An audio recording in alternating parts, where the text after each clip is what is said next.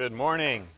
If you have a Bible, you can go ahead and open it up to Romans. We're continuing our Romans series. One of the values we have as a church is week after week when we gather for our weekly public worship services, weekly gatherings, we want to spend some time studying God's Word together. And so we typically work through books of the Bible. We're in the book of Romans right now, Romans chapter 8. Sometimes we'll do a topical series, but we always want to learn from God according to His Word. What does He have to say in the Scriptures? Many of the voices in our culture would say that God is silent. You'll see this in art and literature and music, wishing that God would speak to us. We believe that God has spoken to us. He's spoken to us in His Word, and He's spoken to us by the life, death, and resurrection of His Son, Jesus. So we want to crack it open week after week. We're in Romans 8, verses 26 through 30. And if you don't have a Bible, it'll be on page 944, 945 in the black Bibles that you'll see under the chair. So I would encourage you to open one of those up and follow along with us. We're calling it this week, Formed Like Christ. One of the central metaphors, one of the central pictures in this passage is that we are shaped to be like Christ. That is the goal. We saw last week the sufferings that we endure are nothing compared to the glory that will be revealed in us. And part of that glory that God is going to reveal in us and through us is He's making us like Jesus. We're headed for a future where we will no longer be completely obsessed with self, but we will be generous and kind, and we'll have a glory like Jesus's. We'll look more and more like Jesus. That's the goal of this life. There is suffering in this world, but that suffering God is using to shape us and make us more like His Son, Jesus.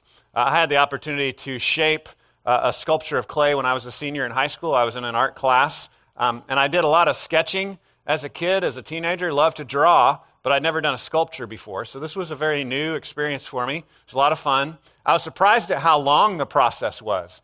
We spent weeks and weeks and weeks shaping that lump of clay.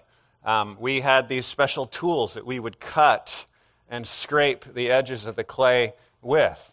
Now, of course, the lump of clay had no feelings, but if it did have feelings, I'm sure the lump of clay would tell you that at times I was cruel to that lump of clay, that at times I was probably making it hurt and making it squirm. And so there's a picture there that Paul's going to use later on in Romans 9, where he's going to compare God to a potter, shaping clay. And in this section, he's going to say he's forming us, he's shaping us to look like Jesus. That's the goal of this life. That's where everything is headed. So let's look at the text together, verses 26 through 30. Really big stuff here. So if you would just pray that God would speak to you clearly what He wants to say to you out of this text. I've been praying this week that God would give me clarity to help you see what's most important here, because it's one of those where you could kind of do a sermon on each verse. You know, there's just so much in this section. So let's start in verse 26. It says, "Likewise the Spirit helps us in our weakness, for we do not know what to pray for as we ought. But the Spirit Himself intercedes for us with groanings too deep for words. And He who searches hearts knows what is the mind of the Spirit, because the Spirit intercedes for the saints according to the will of God. And we know that for those who love God, all things work together for good, for those who are called according to His purpose. For those whom He foreknew, He also predestined to be conformed to the image of His Son, in order that He might be the firstborn among many brothers. And those whom He predestined, He also called. And those whom He called, He also justified. And those whom He justified, He also glorified." So again, that same ending where we ended last week with that focus, that future that we're headed to of being glorified, of receiving a similar weight that God Himself has. We'll get to be one with Him. We'll get to be free from sin. We'll get to be free of the brokenness of these bodies. No more tears, no more crying, no more pain. That's the future we're headed for. Let me pray and ask God to help us to receive His Word. God, we pray that You would teach us this morning and that You would open our eyes to see who You are according to Your Word. We have our own ideas. We have our own thoughts. The culture tells us different things. We pray that we would listen to You, to Your Word, that You would guide us, You'd help us to see what You have to say. And we pray this in Jesus' name. Amen. So the goal in this life is that we would be formed like Christ, that we would be shaped more and more to look like Him. And so the first thing that I want us to see is that he is shaping us, he is forming us, he's sculpting us even in our prayers. He's shaping our prayers. He's forming our prayers, which might sound weird that there's some actor on the outside of us working even through our own prayers, but I think Paul is telling us this to reassure us. Because if you're like me, sometimes your prayers are hindered. Sometimes you don't pray when you should.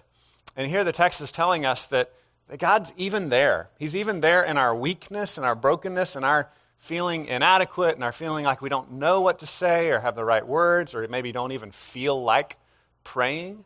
God helps us in our weakness. The Spirit is there with us. Look at how he says it in 26. He starts with an important transition word there. He says, likewise. Do you see that? Verse 26. He says, likewise, the Spirit helps us in our weakness. Likewise. So we just saw last week this whole section on how the sufferings that we go through now are not worth comparing to the glory, this amazing future we're headed for, and how all of creation is longing to see God shape us and glorify us and make us look like Jesus, the revealing of the sons of God, the future resolution of all things. All of creation is longing to see that day. That's where we're headed. And so we have hope now. We dig into the reality that Jesus can be trusted even in the midst of bad stuff that we're going through. And in all that, that gives us, what he said a couple of verses ago, hope, right? That gives us the ability to hang on. That gives us the ability to dig into Jesus when everything is falling apart.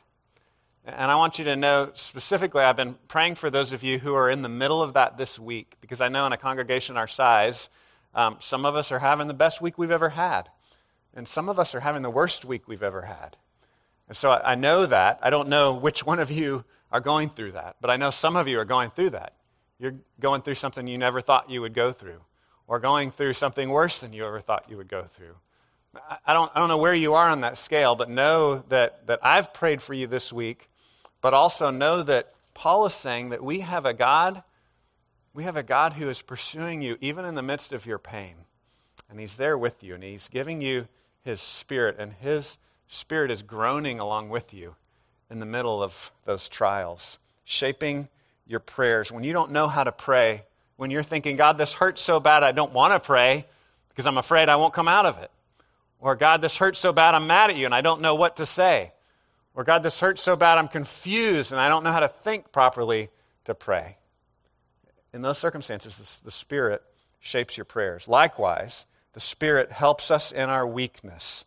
That can also be translated sickness, our smallness, our beat-upness, our sufferingness. He helps us in the middle of what you're going through right now. He helps you in your weakness. For we do not know what to pray for as we ought, but the Spirit himself intercedes for us with groanings too deep for words.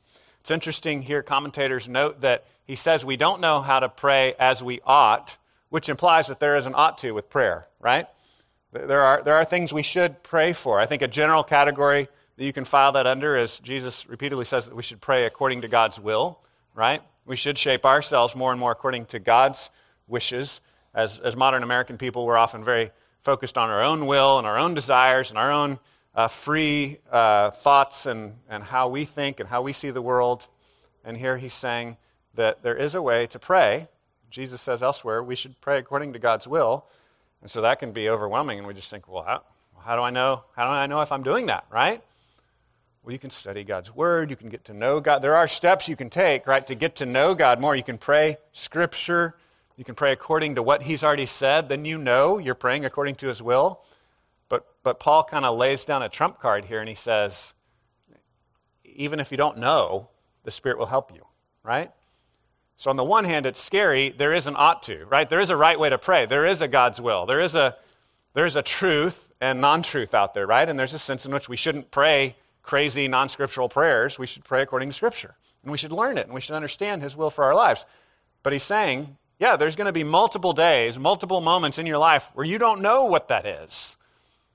Either out of your ignorance, or out of your sin, or out of your just weakness, or out of your sadness, or whatever it is. You're just not going to know how to pray.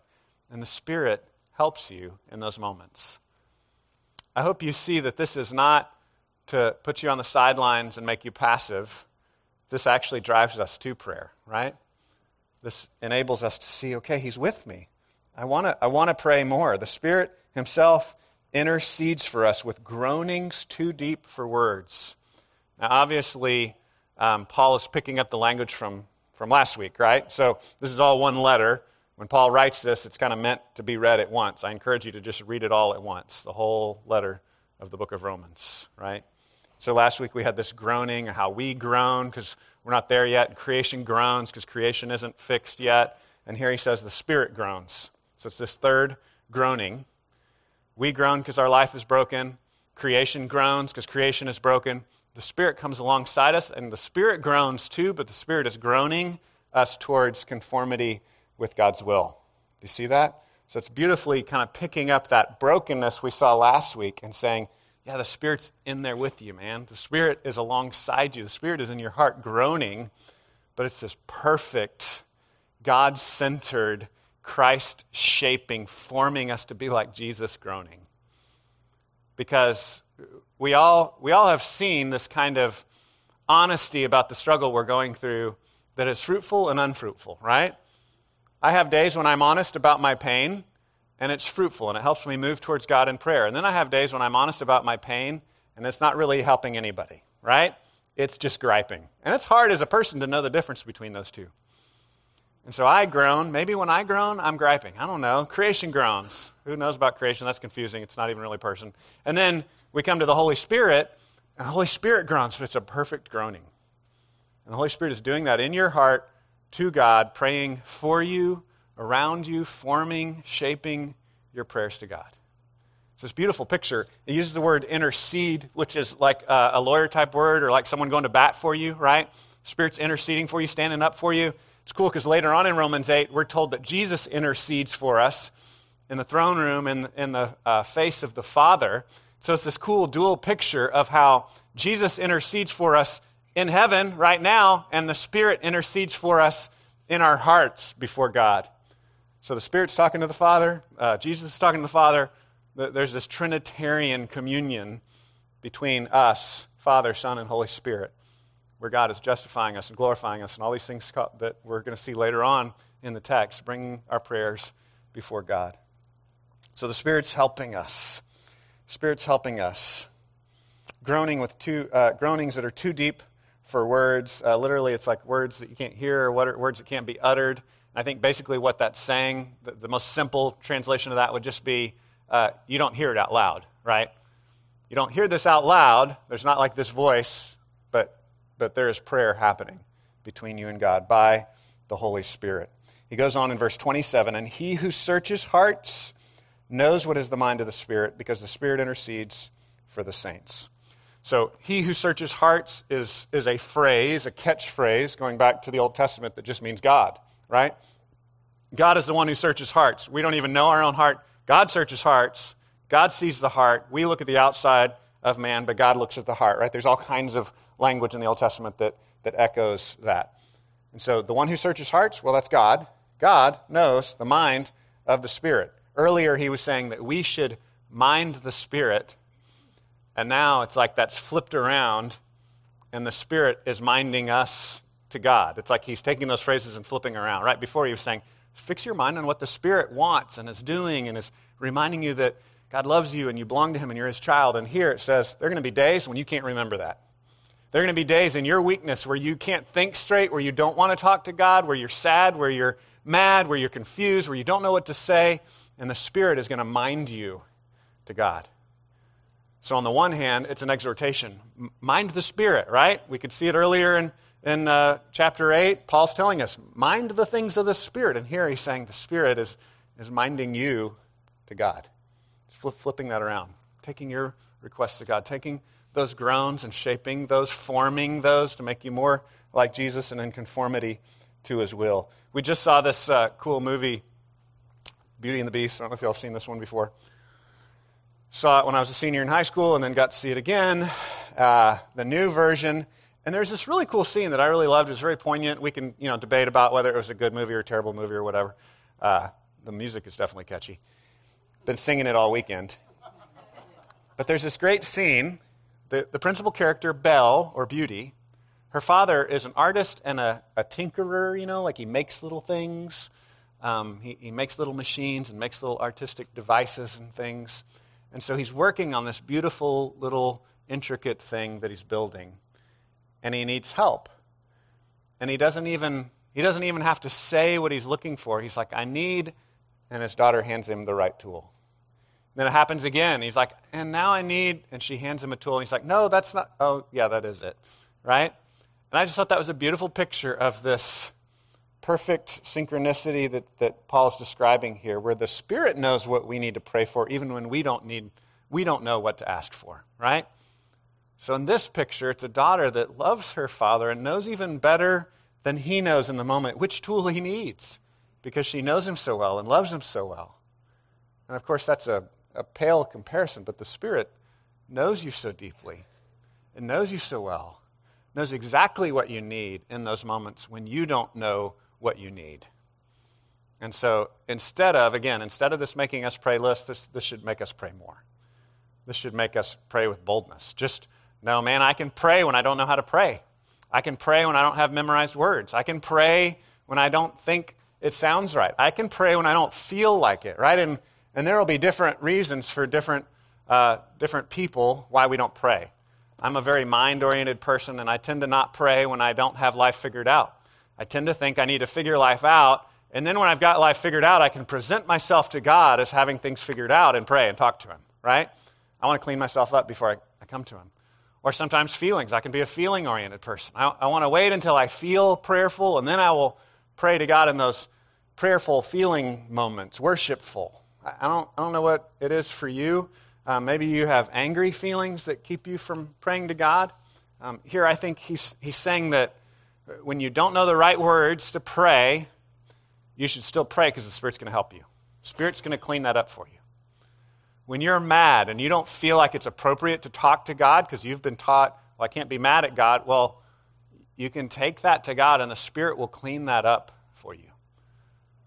When you don't feel worshipful or close, when you feel like God is distant, you can still talk to Him, knowing that the Spirit will groan to God on your behalf.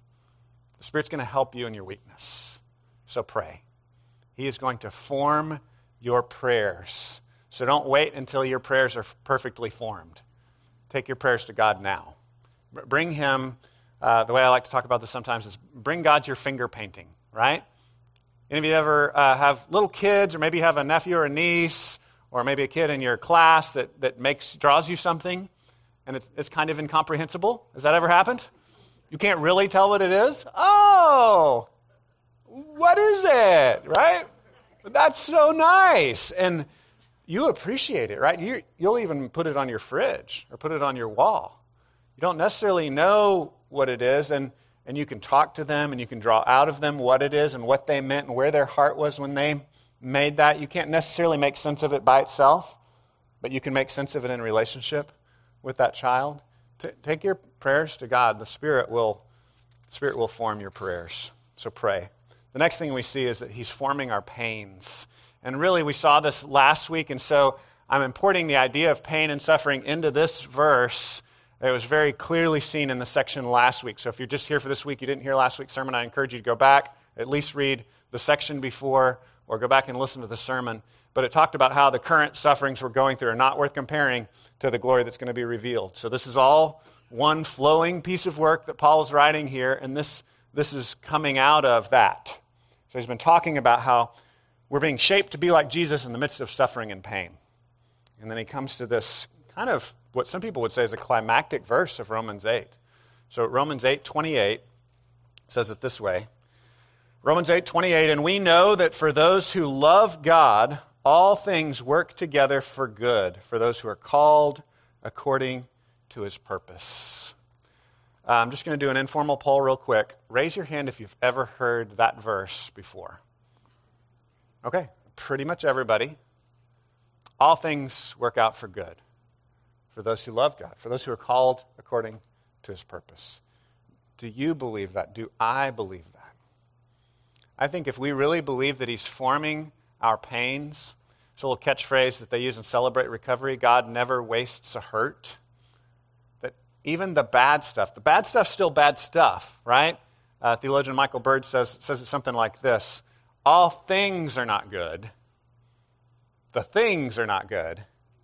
But God can take the bad things and he can work all things, good and bad, painful and joyful. He can take all those things and he can symphonically work those together for good. The Greek word is synergy. It's interesting, repeatedly in this section, there's this prefix, S-Y-N, which means together, like synthesis or synergy. The word help, how the Spirit helps us, it's this helping together word. It's got that on the front of it. This is synergy. God is working all things out. Later on, when it talks about forming, it's like this forming together. So there's this togetherness. He's like working the symphony, all these things that are going on in our life. They're crazy things, and they're noises that if you just were to isolate that sound in a symphony and just take that, and like you go listen to that kid practicing at home before the symphony starts, you're like, that sounds horrible. I don't want that in my symphony, right? But he works that in, and he makes something beautiful out of it. He makes something beautiful. We had this great worship jam in the park last night. I brought my saxophone because I thought maybe that would work. It didn't work with the saxophone. But God can work it out, right? God can work all things together. Sometimes we can't do that. We try to force things together, and it doesn't work. But God is God, right? He is big enough that he can form even our pains into something good and beautiful. So again, hear me. I'm not saying your suffering is good. I'm saying that God is so good, he can work good out of your suffering. And so suffering stinks, and we live in hope and reliance on God that, God, you love me, and you love the world, and you're glorious, and you're big, and somehow you're going to do something good and true and beautiful out of even these terrible things. And so again, just know that I'm praying for you, and I don't expect you, if you're in the middle of one of those worst things ever moments right now, I don't expect you to even immediately grasp that. I would just encourage you, last point, pray, and just say, God, will you start revealing this to me? Will you start helping me to see this? That's a process, dealing with the pain in our life. Rick Warren wrote this book that was really popular called The Purpose-Driven Life. I almost forgot it. The Purpose-Driven Life. In it, not the best book in the world, but really helpful because it says a lot of down-to-earth things, right? It has very down-to-earth language, so a lot of people love that book. And one of the things he says is that all of the trials that we go through are Father-filtered. All the trials we go through are Father-filtered. It's a great concept. They're all filtered through his hand, and he's shaping all these things for his glory, for our good, shaping us, forming us, sculpting us, making us look more like Jesus. I think we understand this instinctively when it comes to the painful things that we go through. I grabbed a picture here of somebody sweating after a run. Some of you would say, yeah, that's not worth it. Some of us love to sweat, right? But that's just a simple illustration of a pain price we're willing to pay for something good, right? And so for those of you that are non-runners, I would say maybe the illustration is you're willing to stay up all night to finish a good story, right? There's a pain price you're willing to pay to get to the glorious end.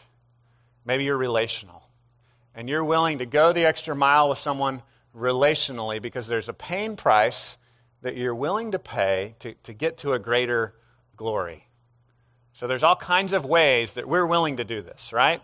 Usually based on personality. For all different types of people, there's some sort of pain price you're willing to pay. And you're willing to put that in. You just know, it takes some pain to get to good things in life. And what I'm saying is even beyond those that you've already said you're willing to pay, there's more. And the pain prices that you're not willing to pay, that, like me, I have those moments where I'm just crying to God saying, God, please make it stop. Even those, God can take those and work those out for his glory and for our good. And again, I don't expect that to be an easy to receive message, but I do believe it's true. We know that for those who love God, all things work together for good, for those who are called according to his purpose. So we shouldn't allow pain to set us on the sidelines. I've noticed this in my own life where I try something, I take a risk, I step out, and I do something new, and I get smacked down for it. there's a part of me that goes, oh, well, I should never do that again. Have you ever had that experience? Because that hurt. And of course, God uses that in the natural world to train us, right? When I was a little kid, I remember jumping off the roof, 10 feet in the air. I'd roll on the ground. It would hurt. Tried it a few more times because I was a dumb little boy. And eventually I was like, that hurts. I'm not going to do that anymore, right? They're just experiences that you have in life that are painful that teach you that's not a good idea. And that's just natural, right? That's how the world works. But there are risks and big things that God wants you to do in your life, and you try things and it hurts, and sometimes that can shut you down. And what I'm saying here is take risks, godly risks, right? Appropriate risks, not just for selfishness, not just jumping off roofs. I'm saying for godly purposes, serving other people, loving other people, sacrificing your wants and your desires to put other people first. Those are godly risks that you can take, that you can step forward with. What are those things that God's calling you to in your life? Close your eyes for just a minute. You don't have to if you don't trust the next person next to you, but maybe just squint, keep an eye on them. Just think, what God are you calling me to right now that I'm afraid of just because of pain, but maybe you really want me to go there. Maybe you really want me to go there. And if I really believe that all things work out for the good of those who love God and are called according to his purpose, maybe I would step out in faith and go that direction. So again, it shouldn't be selfish things. It shouldn't be just for you. It shouldn't be things that glorify you. This should be things that God's calling you to. You can open your eyes now. Maybe God will demonstrate that to you. I'm praying that God would show us how he wants us to step out.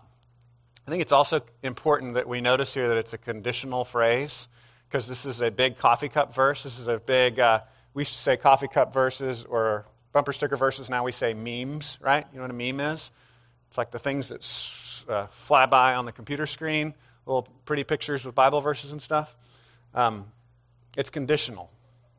It's not, it just works out for everybody no matter what, right? Read the verse. It's not all things work together for good, period, which is sad and scary, because that's what we would prefer it to be. But it's all things work together for good. God is working, forming all things, even our pains, for good, for his glory, for our joy, if we love him and we are called according to his purpose. That's a condition. We'd say that condition is you belong to God. You are God's people. How do you know if you fit in that category? Well, I've said this in the past. It's not something we should anguish over. Generally, if you don't care, you're probably not in that category, right? And generally speaking, if you care and want to be in that category, the Bible says by faith you can be in that category. You can just ask, and God will pull you into his people. You turn from sin and say, I don't want to trust in my sin anymore, God. I want to trust in you. The whole flow, the sweep of Romans has been emphasizing that what Jesus did on the cross purchases all of this, accomplishes all of this, that Jesus took your sin on the cross and Jesus gives you his righteousness through his resurrection, his conquering sin and death once and for all. And so the Bible says that if you trust that reality, you're his. You belong to him, and then fruit will be born out of that. This kind of faith will start to grow where you actually trust him through difficult times. It can be baby steps, but we begin to walk in this new direction. So the goal of life is not to avoid pain, not to just manage pain, not to just not do something because it's painful, but to take the risks that God calls you to. So I think one example is forgiving people. Are there people in your life that God wants you to forgive? And you're avoiding that because it's painful. You're avoiding that because it's painful. God can take all things, even the painful process of reconciliation, of forgiving someone you need to forgive, and he can shape that for his glory. Some people you can forgive that you shouldn't invite into your home, right? Some people, you can forgive them, but you still lock the door. Make sure you keep that distinction. But God might be calling you to forgive some people. That can be painful, but God can work all things for good. Caring for people, caring for difficult people. Are there difficult people in your life that God's calling you to care for? They're not convenient. Are there hard people that God's calling you to care for? It can be painful, but God can work all things out for his good, for his glory. Giving of your own time, resources, money, convenience, sharing what you have giving that for God's kingdom work on this earth? Is God calling you to give in some way? Your time, your effort, your energy, your resources. It can be painful, but God can use it for his good. The last thing that we see is he's forming our purpose. How much time do we have? Okay. He's forming our purpose. Verses 29 through 30. I would say because God is forming our purpose, because God gives us a purpose when we did not have a purpose before, because of that, we should move. And this is going to get into some hard stuff that talks about how God is sovereign over everything. And I'm just going to set this up right now and say, this is debatable. This is a thing that Christians debate over. And that's okay. We can still be friends and debate this topic, okay? I just want to set that up front. Of course, I think I'm right, but it's debatable, okay? Martin Lloyd-Jones is a famous preacher in the 50s, 60s. He says this: ultimately, the proof of a right approach to these doctrines is that you find in them the greatest urge to holiness and sanctification. So what he would say is if you really understand these doctrines correctly, if you understand this teaching, which is big and overwhelming and God is in control, that will actually urge you towards holiness and sanctification. That's what Lloyd-Jones says. So that's the goal. That's where we want to go, right? We want to obey Jesus, be more like him, be shaped, be conformed to his image. That's what it's going to talk about here. So verse 29 and 30, it says it this way. For those whom he foreknew, he also predestined to be conformed to the image of his Son, in order that he might be the firstborn among many brothers. So there's that kind of big idea of being formed, shaped, sculpted to be like Jesus, so that Jesus would be the firstborn among many brothers. The word firstborn literally is a status, okay? We hear it, and we fixate as modern people on born, right? Firstborn, born. In the Old Testament and in the first century New Testament world, firstborn was a status, the prince, okay? So we believe that Jesus is eternally God. He is part of the Trinity, Father, Son, Holy Spirit. There are three who's, but one what? Three persons, but one God. And that can be a confusing, hard thing to understand. Again, one of those things you don't just grasp the first time you hear it, but you just read the Scripture, ask God to guide you. He'll give you more insight into how that works. But here we see that Jesus is the firstborn, and that status, the prince, among many brothers, because we're being shaped to be like him. And he says that it's those he foreknew, he also predestined. So these are big words, and I want to take a minute to just unpack what do these words mean. Foreknew, a lot of people take it as simple knowledge because that's the way we use the word in modern speaking. Knowledge is just a fact, like something you could pass on a test, multiple choice. But generally in the Scripture, it means intimate familiarity and even implies love or delight or enjoying something, right? The easiest, most concrete example is Adam knew Eve and they had a child, okay? And so that's the way the word is used in Scripture.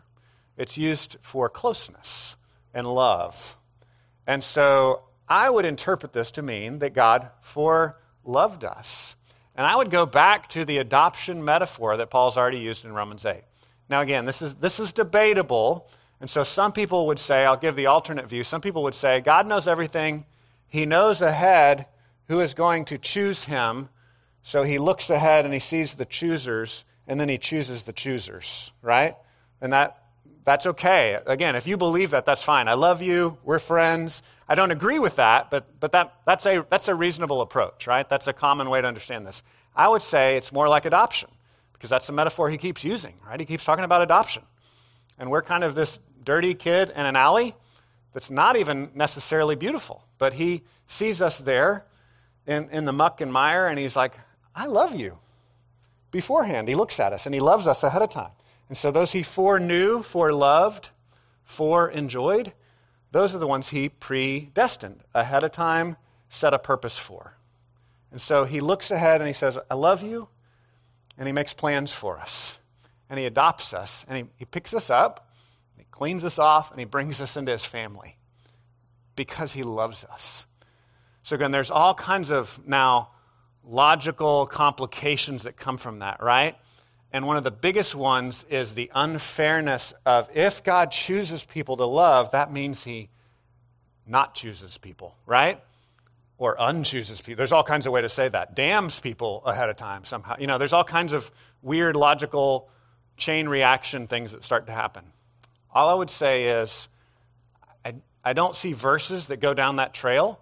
What I see is a verse that goes down this trail that says, if I know Jesus, God adopted me because he loves me. And that is for the purpose of reassuring me. It's not for the purpose of building this airtight philosophical way of understanding the universe. It's to reassure me that I belong to Jesus. I believe that's what he's trying to do here. And so he's talking to a mixed crowd of Jews and Gentiles. Of Jews who are apt to think we're better than other people because of our DNA, our skin, our national heritage, right? And we have people that have that problem today. And they need to be reminded, no, God didn't pick you because of your skin. God picked you out of his love. He adopted you by his grace and his kindness, not because you were deserving, because you belong to a special tribe of deservingness. So that's the message to the Jews. And then to the Gentiles, who, when compared to the Jews, feel like we're outsiders, right? We're pagans. God doesn't care about us. He's saying, no, he cares about you. He loves you. He delights in you. He's adopted you. He's made you his child. So that's how I would understand these verses. Does that answer every objection? No. I don't feel the need to answer every objection, right? Just know this is debatable. People, Christian world, we can be friends. People at this church have different views on that. Some people say, God knows the future, and he looks to the future, sees us choosing him, and then he goes back in time and he chooses us because we're going to choose, and that's how people reconcile it. For me, I just go, no, he actually chose us.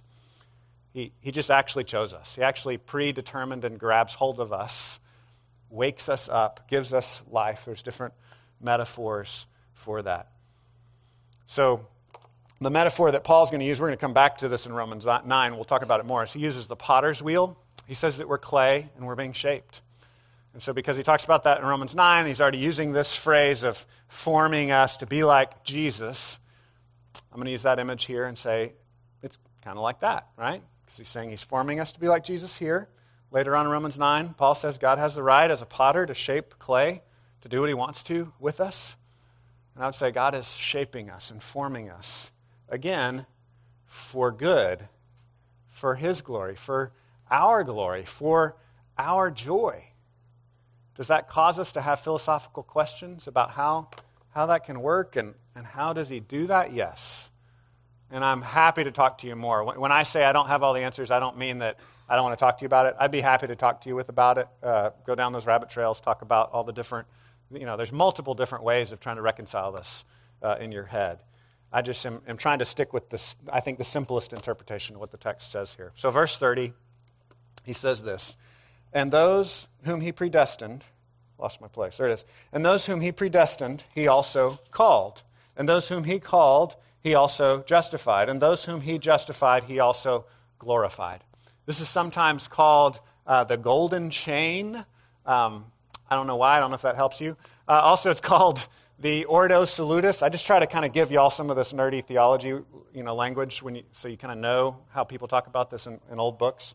Ordo Salutis literally means in Latin the order of salvation. And so he's just kind of talking about this order, right? Those that God predestined, that means he also then later calls, where he says, hey, come to me, right? And so that's when we hear the gospel. And we say, I believe Jesus died on the cross for my sins. And those of us who believe hear the calling of God, that he died on the cross for our sins, that Jesus took our sin and gives us his life. It says he also justified. He made us righteous. We spent many chapters in Romans talking about that. Before God, you are seen as delightful and righteous because of what Christ did for you. He loves you. And then he says, those whom he justified, he also glorified. What's really fascinating here is Paul keeps talking about how that's where we're headed, right? We're headed to glory. We're headed to glory. We're headed to glory. And the glory is going to be so glorious that it's going to make all this junk okay. We're going through junk. I'm hurting. I'm crying, but I'm heading for glory. And he says those who he's justified, that he's made right by Christ, he's also glorified. And you're like, wait, I'm not there yet, am I? He's using past tense language. In the Greek, it's called the aorist, which is not exactly past tense, but it might as well be because it's completed action. So he's using this grammatical way of saying it's done. It's a done deal. Again, all of this is to show God sovereignly shaping and forming our lives for his glory and for our glory, for our good, for our joy. And it's solid. It's something we can count on. And again, Martin Lloyd-Jones says this doesn't make us lazy. This urges us to love God. That's what these doctrines are about. God has settled it. God has saved you, so you will run after him. God has glorified you, so you will pursue him. God loves you, so you will love him and you will love other people. That's where these doctrines are driving us and pushing us. And again, some of the details of this are debatable items, but I hope you come away with the overarching picture of a God who loves you, of a God who loves you in an unstoppable way, and a God who is forming you to look more like Jesus, so that this doesn't make you sit on the sideline. I have a purpose. Okay, since I have a purpose, I'll check out and not do anything in life. No, I have a purpose, so I'm going to play in the game. Matthew 25, Parable of the Talents. Go read it this afternoon. The ones that see the master as generous spend their lives for him. The ones that think the master takes what doesn't belong to him, they recoil from the master. They bury their talent. Are you going to spend what you have for God's glory, or are you going to bury your talents? That's the question. And I think the linchpin is, do you see God as generously forming you for his purposes? There's this great quote by Jack Miller. He talked about this debate of how grace works, different theologians in the past debating grace. One of them says grace is like a parent walking a toddler along, and the toddler's walking. And Jack Miller said, well, I think it's more like a caterpillar that's stuck in the middle of a ring of fire, some kind of forest fire, and there's fire all around it. And this little caterpillar's stuck in the middle. And the caterpillar can't get out. And it needs someone to come and grab it and pull it out. Miller says, when you recognize the desperate situation you're in, that's when grace becomes even more amazing. Like, oh, I couldn't save myself? I actually needed God to save me? That makes his salvation more amazing. We might quibble over language, we might quibble over words, but get the big picture here. The God of the universe has stooped into our world to save us. He placed our sins on Jesus on the cross. He gives us his righteousness. He's pulling us up out of this fire for your joy, for his glory. Let me pray for us. We'll respond in worship. God, thank you that you love us so much that you would save us, that you would pluck us out of danger and out of pain. We pray, Lord, that you would continue to work out all things for our good. We trust you to do that. We pray that we would know that we're your children by faith and what Jesus has accomplished for us, and that would work itself out in a reality of a changed life, that we would be urged towards holiness and sanctification, becoming more and more like you, being shaped into the image of your Son. We pray this in Jesus' name.